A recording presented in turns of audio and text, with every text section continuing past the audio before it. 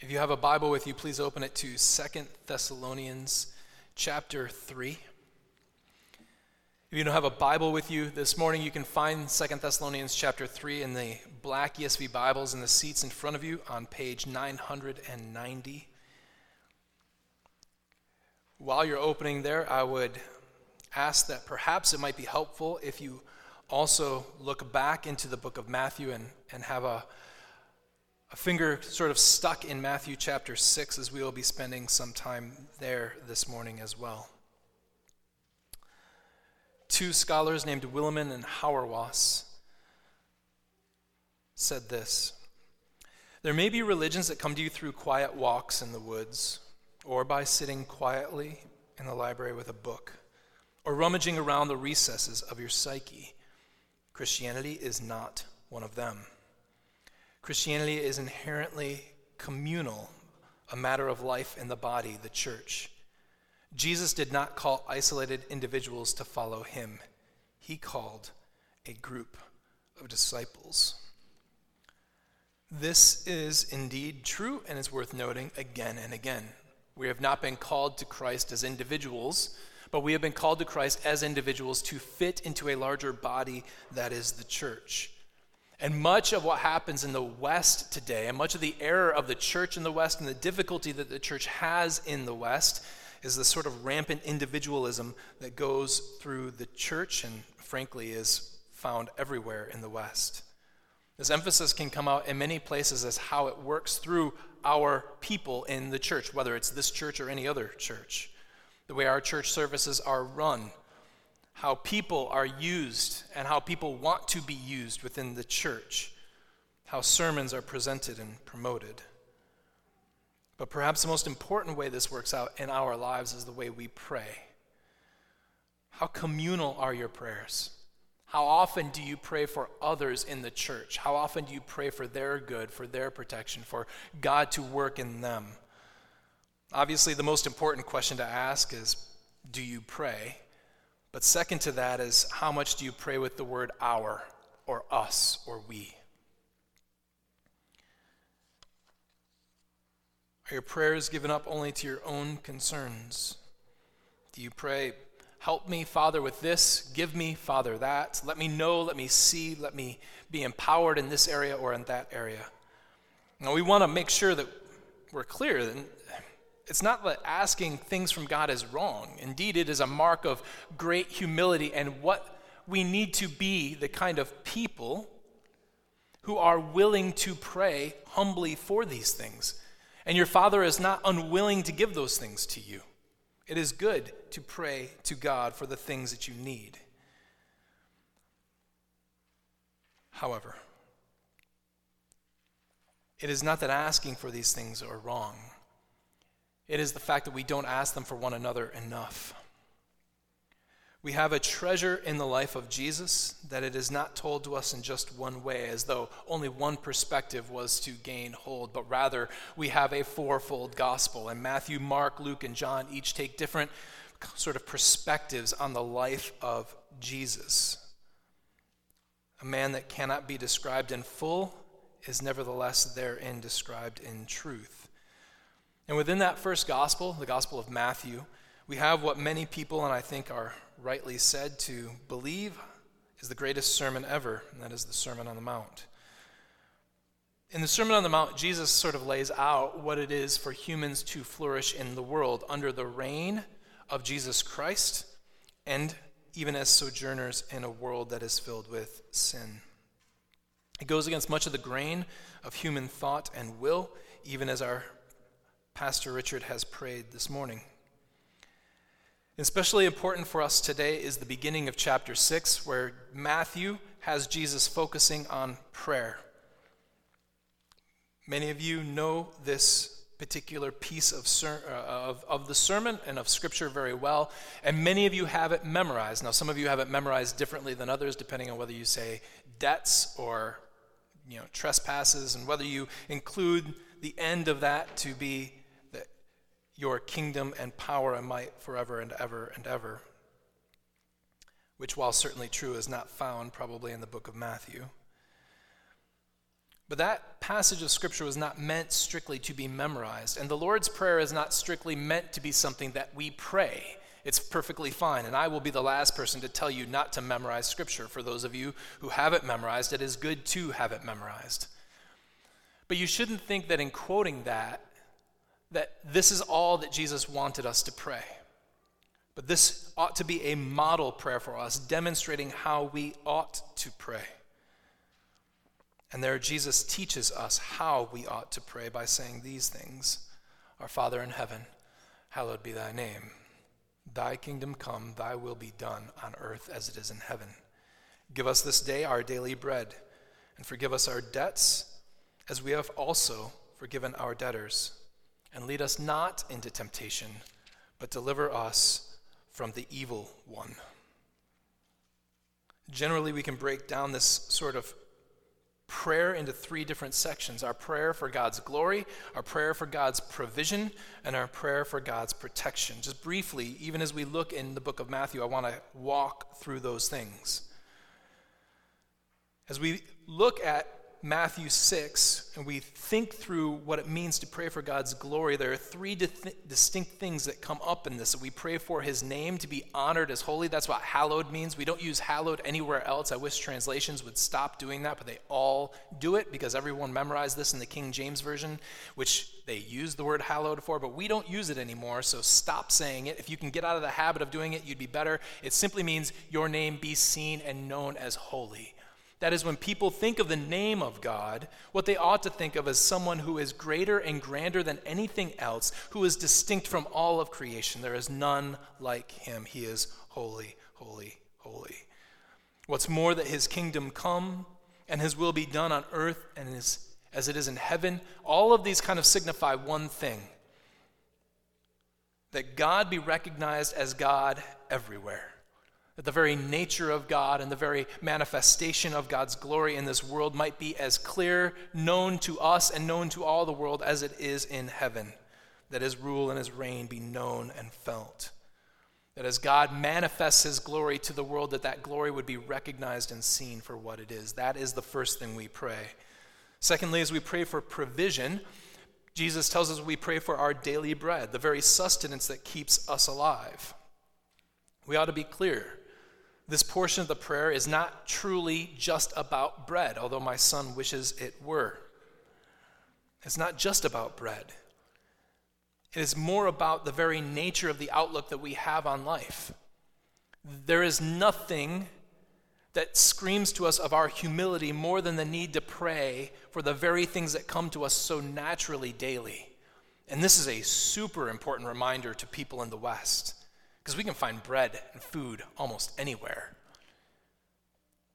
Especially to people who are sitting here, fairly wealthy and well-to-do.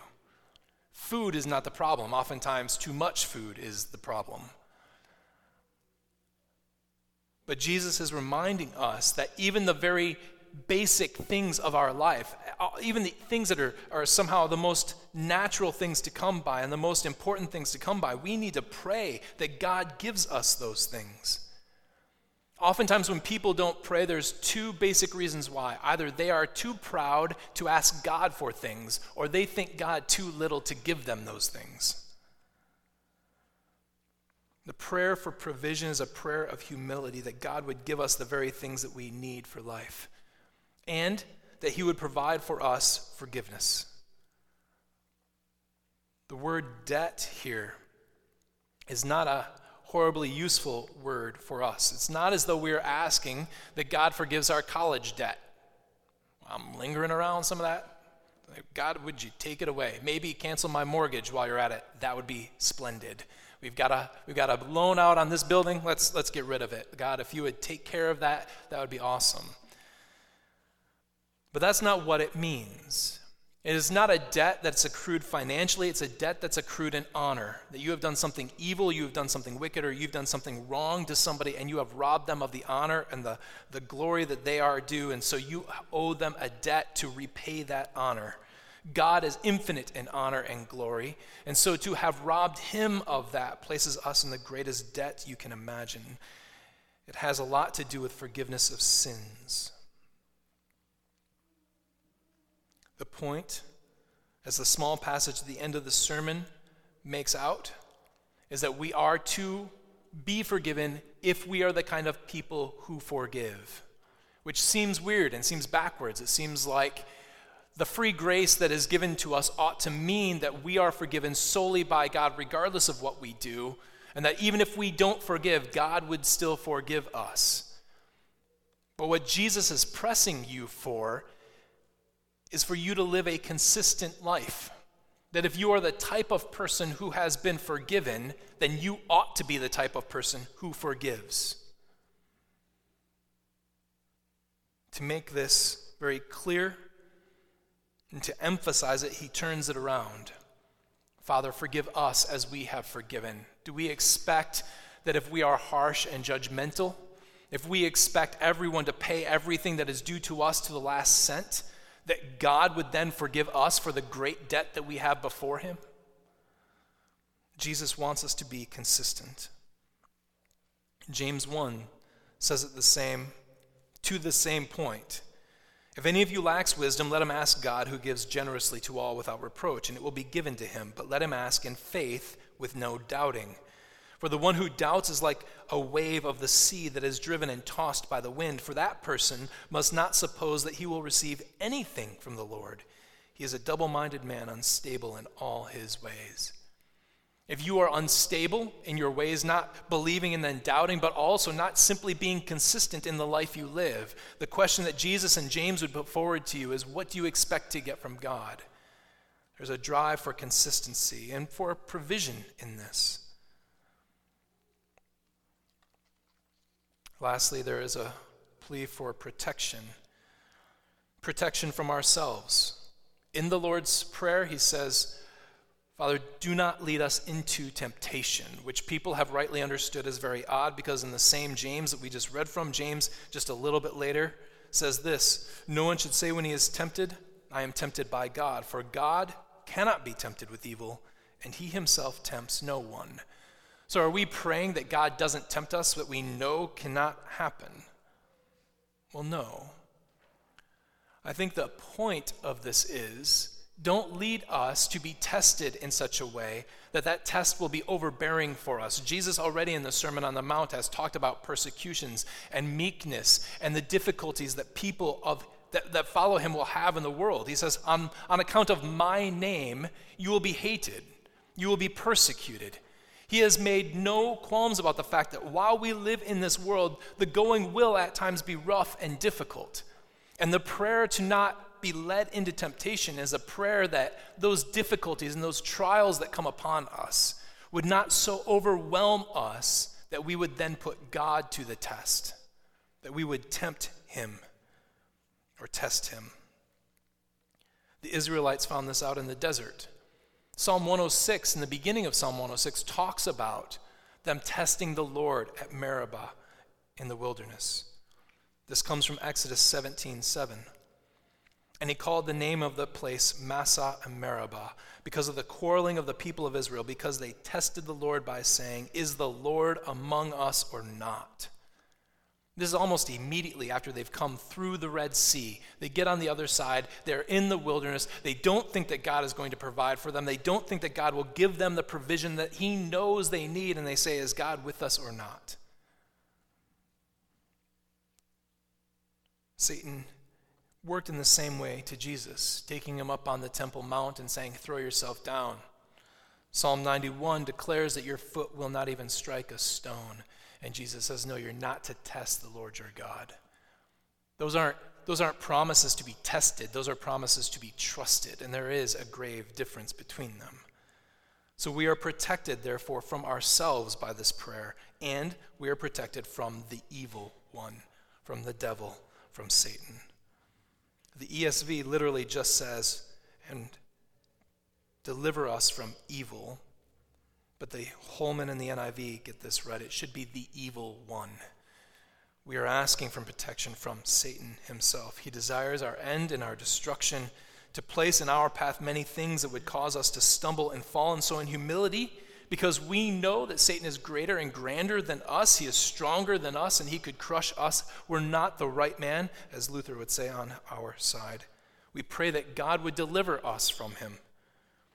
And all of this prayer is given communally. We pray to God our Father. We pray for our bread, forgiveness of our sins, for our deliverance. Now, I realize that given that introduction, you are now concerned about the length of the actual sermon. You need to pray, brothers and sisters. Perseverance, deliverance, give it to me. What I would like to do is show you how to use that model prayer in a context, because I think that Paul does precisely that. As a matter of fact, I would go so far in my own personal beliefs to think that these 5 verses are formed and kind of put together in Paul's mind off of what he has heard spoken of Jesus saying this very model prayer to his other disciples. Now, Paul didn't have Matthew and he didn't have Luke 11. So these things would have come to Paul and this model prayer would have been given to him. But what you're going to find is that these verses sound an awful lot like the Lord's Prayer. So as we turn to Paul, whether or not Paul had this place before him, whether or not this is actually based off of it, doesn't really matter. I think that this is a good example of how to use the model of that prayer to pray communally for others, to have them pray for you, and what it means to pray for the glory of God, to pray for the protection of God, and to pray for the provision of God. So let's turn to Paul. Read these 5 verses at the beginning of 2 Thessalonians 3 and walk ever so briefly through them. In 2 Thessalonians 3, Paul writes this, "Finally, brothers and sisters, pray for us, that the word of the Lord may speed ahead and be honored, as happened among you, and that we may be delivered from wicked and evil men. For not all have faith, but the Lord is faithful. He will establish you and guard you against the evil one. And we have confidence in the Lord about you, that you are doing and will do the things that we command. May the Lord direct your hearts to the love of God and to the steadfastness of Christ." This is the word of our God. First, as we come to this section of Paul's letter to the Thessalonians, let us see the petition for glory. The petition for glory. The ESV translates this word glorified as honored. It's perfectly fine to do that. I prefer the word glory here, but the question becomes, how is this glorification, how is this honoring of the word of God meant to happen? How is the speeding ahead, the running of the word of God to be obtained? Paul places it squarely under prayer for him and for Silas and for Timothy. Notice what he says, pray for us that the word of God might speed ahead. Pray for us that the word of God might be glorified. This is how the word of God is ultimately glorified and honored. It is through the normal speech of normal men. As we talked about last week, but it's worth hitting again. That God will produce supernatural ends through normal everyday means. Those normal everyday means are you and me. They are not super Christians filled with a spirit and all kinds of talk. They are not this sort of miracle-working Christian. God could have done all of that had he wanted to, but rather what he has done is called for us to, in the plain speech that we have and this plain teaching that we have, to call forward the gospel of God and to call sinners to repentance. That is how the gospel will speed ahead and be honored. God could have used anything that he wanted to. He could have mysteriously brought the gospel to rest on people's hearts without any human intervention, but he did not choose to do that. He could have caused it to be written in the stars, to be discovered by scientists, but he did not do that. He could send his angels to people in every country and proclaim with voices louder than we could possibly imagine the glory of Jesus Christ and the goodness of the gospel, but he didn't do that. Even in the startling book of Acts, where so much is miraculous and, we might with some caution say, irregular? God doesn't use miracles to bring about faith. He always uses the preached word of God. He could have, through any amount of irregularity, had the Ethiopian eunuch come to knowledge of Jesus Christ and what has happened. But instead, he miraculously picks up Philip, sends him to the Ethiopian eunuch, and then has Philip open his mouth and tell him. Cornelius has a vision of God. That vision is to call for Peter so that Peter would come over and tell him the gospel. Even in the book of Acts, even when miracles are happening, those miracles are leading to the plain and clear preaching of the gospel. This is why Paul has them pray for him. Don't just pray for the gospel, pray for the people who take the gospel, because you cannot dislodge the going of the gospel from the going of the people. It always works like that.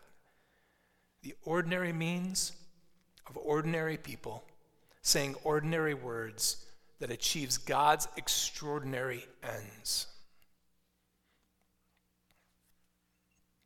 One day, Charles Spurgeon, the great 19th century English preacher, was supposed to be preaching in some sort of country church. I don't know exactly where it was, but his train got delayed, and because he didn't go about the problem of inventing the cell phone, he couldn't tell them that he was going to be delayed. His grandfather was at that church, and as the time went on and they were waiting for Chuck to show up, he decided that he was going to get up and he was going to start preaching. And so he had started the sermon for Charles. I don't know what this actually looked like, but nevertheless, they were waiting around, and so he thought that he would preach for him. Maybe not for him, but in his stead until he arrived. Charles showed up. Now, at this time, Charles had already been known as a grand preacher. He was already famous, certainly across England, probably across much of Europe, and certainly in the English-speaking parts of the world for his sermons. Even his grandfather knew that. But his grandfather warned the people, as soon as Charles showed up, to not think more highly of Charles than they ought to. He said very clearly, "He," meaning Charles, "may preach the gospel better than I do, but no man preaches a better gospel."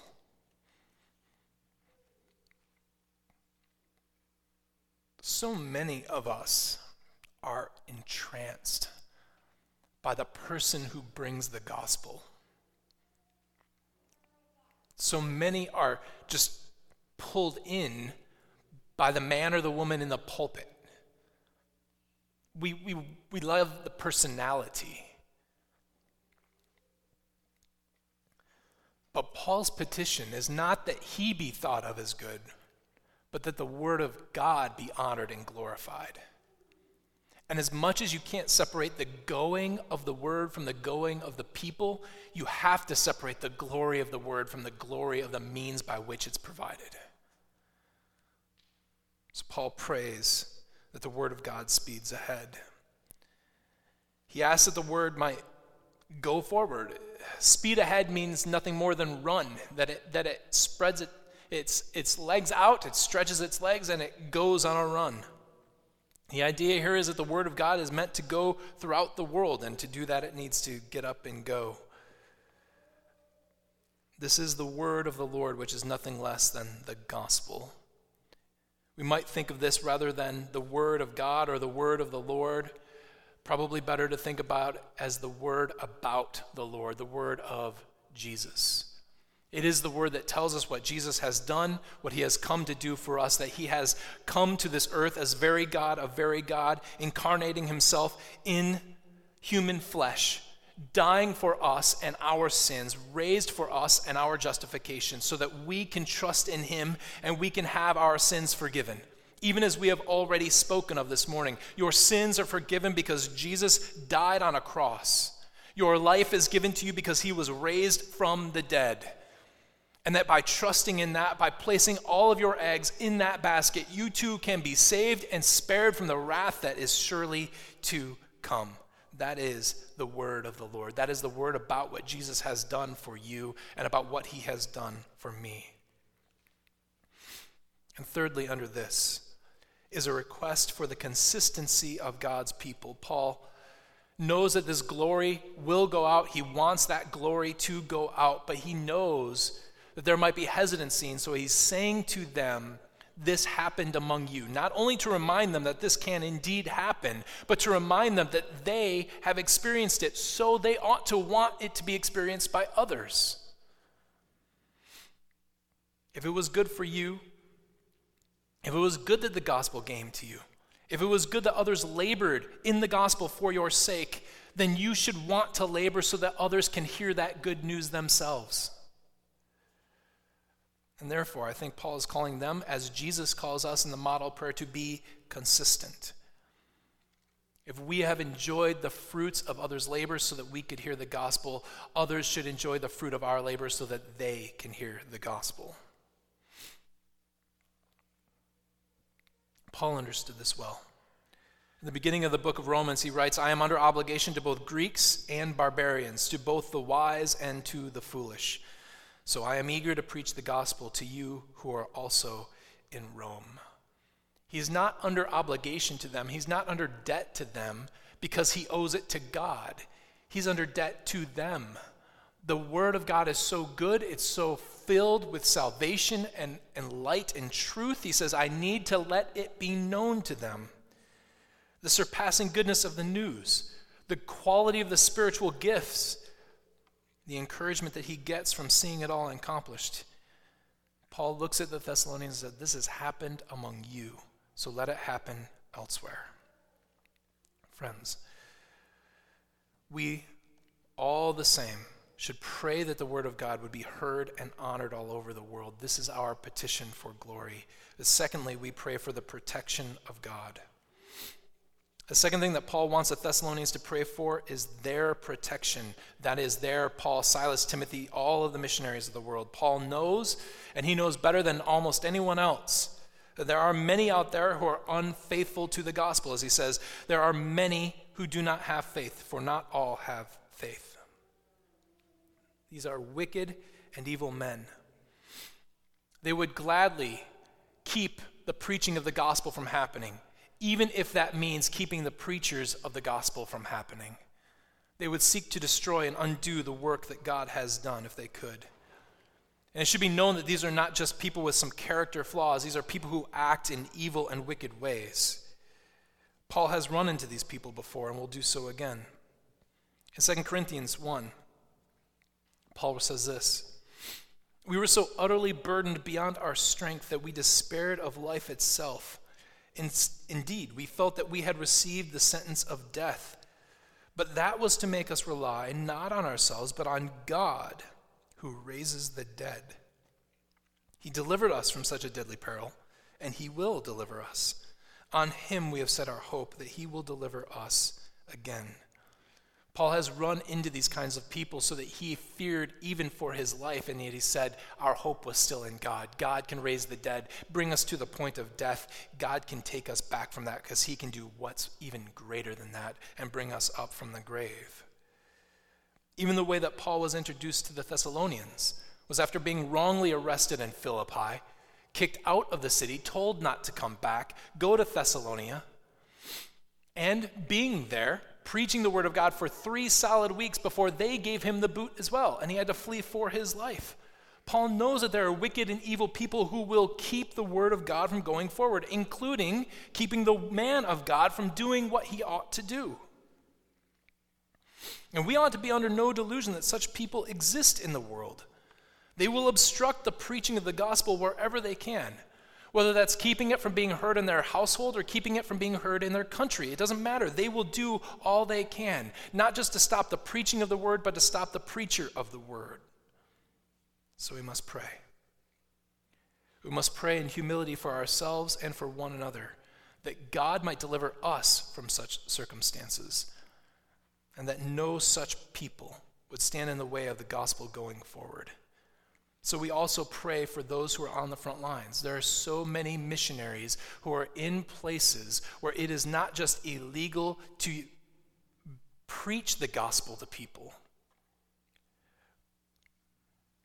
but that personally they put themselves in the line of fire daily by doing so. And for those who might receive the gospel, put themselves at peril of losing their families and their lives if they accept it.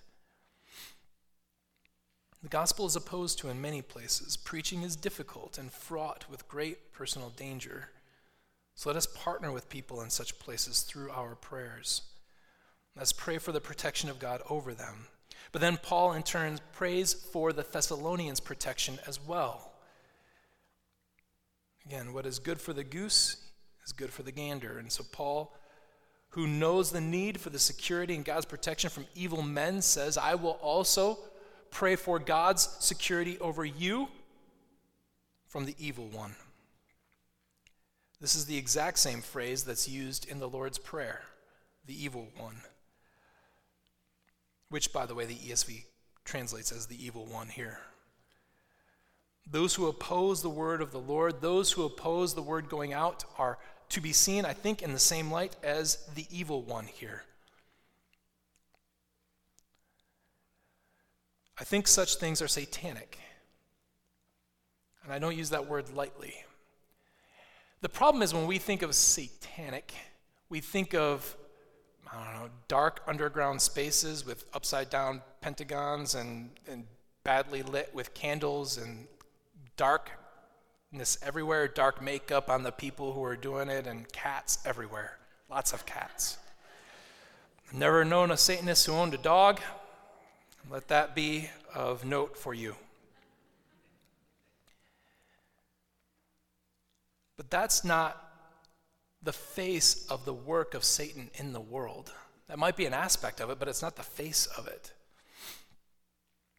Anytime you oppose the work of God going forward, anytime you oppose the gospel going forward, it is a work of Satan. The two places where Jesus makes this most clear in the Gospels are two people who with all of their lives and all of their hearts would disavow Satan with all of their energy. I can say unambiguously that in these two portions of Scripture that we're about to look at, when Jesus tells people that they are acting like Satan or satanically, he tells it to people who are absolutely floored by that. He's not telling it to people who are like, man, he saw in the back room where I've got all my cats. Like, they don't love Satan. They would say that they are God-fearing in all their ways, and yet Jesus calls them out as sons of the devil. First, to Jews in general, in John 8. Jesus says to them, if God were your father, you would love me, for I came from God, and I am here. I came not of my own accord, but he sent me. Why do you not understand what I say? It's because you cannot hear my word. You are of your father, the devil, and your will is to do your father's desires. He was a murderer from the beginning and does not stand in the truth, because there is no truth in him. When he lies, he speaks out of his own character, for he is a liar and the father of lies. He looks at all these Jews and he says, you don't have God as your father. As much as you want to claim you do, you are acting like Satan. You are standing in the way of me, who has been sent by God for salvation. You're standing in my way, and therefore you are nothing like Abraham, your father. You are like Satan. But probably more to home is Matthew 16, where we read this. From that time, Jesus began to show his disciples that he must go to Jerusalem and suffer many things from the elders and chief priests and scribes, and be killed, and on the third day be raised. And Peter took him aside and began to rebuke him. Man, the guts on Peter. If that boldness can only be filtered in a specific way, it would be really useful. He began to rebuke him, saying, far be it from you, Lord, this shall never happen to you. Stunningly, Jesus turns and says to Peter, get behind me, Satan. You are a hindrance to me. Peter, trying to be a faithful friend, Peter trying to be certainly all the positive things that you would want to say about somebody who desires this. And Jesus realizes the moment that it comes out of Peter's mouth, that even if Peter has all the right intentions, it's all for naught, because what he is doing is satanic. It is standing in the way of Jesus going to the end and the goal for which he has been sent, to be rejected, to be crucified, to die, and to be raised again.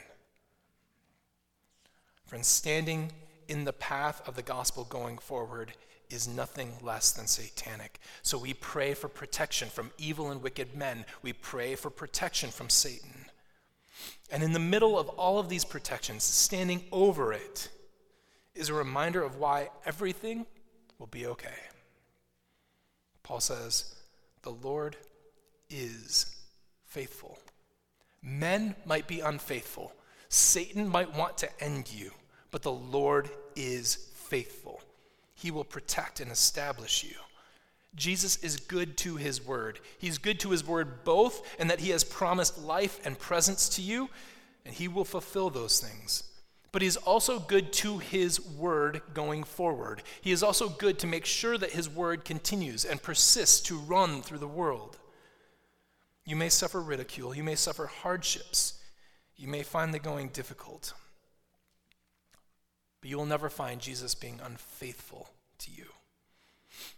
He is more faithful than the rising sun. He is more faithful than the coming tide. He is certainly more faithful than the coming winter. He will protect his people. He will protect his word.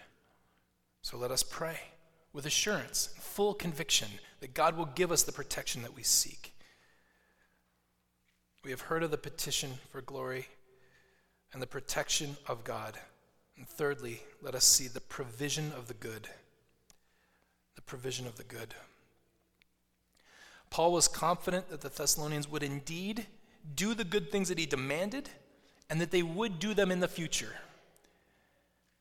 It's interesting because the very next verses that we're going to read, we're going to finish this book next week, are going to be verses that seem tied directly to 1 Thessalonians, where Paul has told them to do something and they didn't do it, or at least they didn't do it well enough, so Paul's going to readdress the thing again.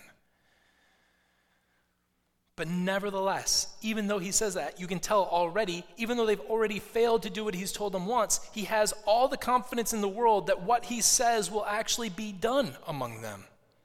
He says that you are doing and will do the things that we command. Paul was confident like this in most of his churches.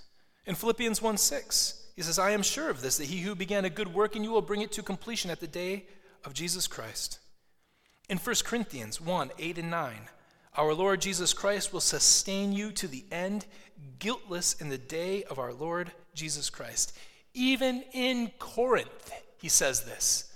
Now, if you have never read the Corinthian correspondence, go and read 1 Corinthians. Get to that verse where he says, I am sure that the Lord Jesus Christ will sustain you to the end, guiltless in the day of our Lord Jesus Christ, and then listen to all of the trash that's going on there in Corinth. That place was a hot mess. They were all over the place. Whether it was dealing with lawsuits amongst their believers, whether it was dealing with sexual immorality, whether it was dealing with factions, whether it was dealing with pride, whether it was dealing with the way in which they got drunk and they defiled the Lord's Supper with one another, whether it was a blatant misunderstanding of what it meant to have spiritual gifts. They are all over the board everywhere. To when you hear people say, well, we want to build a New Testament church, you're like, well, maybe not so much. Because that New Testament church was not great. And Paul looks at them and says, I have every confidence that the Lord will work it out. Then you read the letter again and you're like, bet you won't say it again. And he turns around and he says it again. Even in Corinth, Paul is assured. Why is Paul so confident? Corinthians doubt his apostleship. They doubt his calling. They doubt his authority. They seem to be entranced and love the power of the world. Why is Paul confident in them? Well, because Paul's not confident in them. Paul's confident in the Lord. Here, he's very clear. Not we have confidence in you, Thessalonians, that you will do the things that we command because you're good people, you're honest people. You're not like the people elsewhere who are just messed up and horrible. But you are good people, so you will. No, he says, we have confidence in the Lord that you will do this. Just as we pray for daily bread, we pray that we might be nourished in our body by the food that Christ gives to us. We also ask Jesus that we might be nourished in his word. Because the confidence that we have in each one of you, The confidence that I have that no matter where you are, where you're coming from, that the word of the Lord will do its work in you so long as you rightly confess Jesus Christ, and that is true and from the heart. We have every confidence that the Lord will finish this work in you because the word of the Lord does its work, because he provides us with daily bread, not just the food that we need for our bodies, but the word we need for our souls. The very word of God that has come to us. So have confidence in the Lord. Many of you might be frustrated when you look around and see others, thinking, I don't know what's taken them so long to get on the train here. I don't know why they're so slow to pick up the things of the Lord. I don't know why they're lagging behind in their devotion to our Lord. They should be further along in the Christian walk than they are. But have confidence in the Lord. Can you, by your anger or frustration, or even your haughtiness in thinking that they should catch up to you or something like that, get other people to grow and mature? Can you simply prod and push people into deeper spirituality and biblical fidelity? No. We must wait upon the Lord. We can't do it. No amount of flattering speech, no amount of pressing, no amount of dressing them down, no amount of any of these sort of rhetorical devices, no matter how sincere they might be, will ever get people to move along. We must simply do the work of God, proclaiming the word to them, opening the word to them, praying for them, asking for God to work in their lives, because that is the only way they will move forward. Because our confidence cannot possibly be in their ability to understand or to reason or to think through what they need to do. Our confidence must be in the Lord working in them. And our frustration and our anger that they're not coming along will not help them. Oftentimes what that shows is that we are not as far along as we ought to be. Friends, many of you might have been flash fried by God and ready to go right now, but other people are being slow cooked. You don't have to have too much barbecue before you realize how good tough pieces of meat can come out when you slow cook them. This works in our own lives as well. Friend, you're going to fail. And there are probably areas of your life where you fail, and you fail, and you fail, and you fail. But the Lord is faithful in all things. Have confidence through faith and repentance that God will work in you. And he does this through a simple process. Paul says, may the Lord direct your hearts to the love of God. Reminding you that, even in your failures, God loves you. That he has loved you in Christ. That his love is always upon you because his love has already been achieved for you.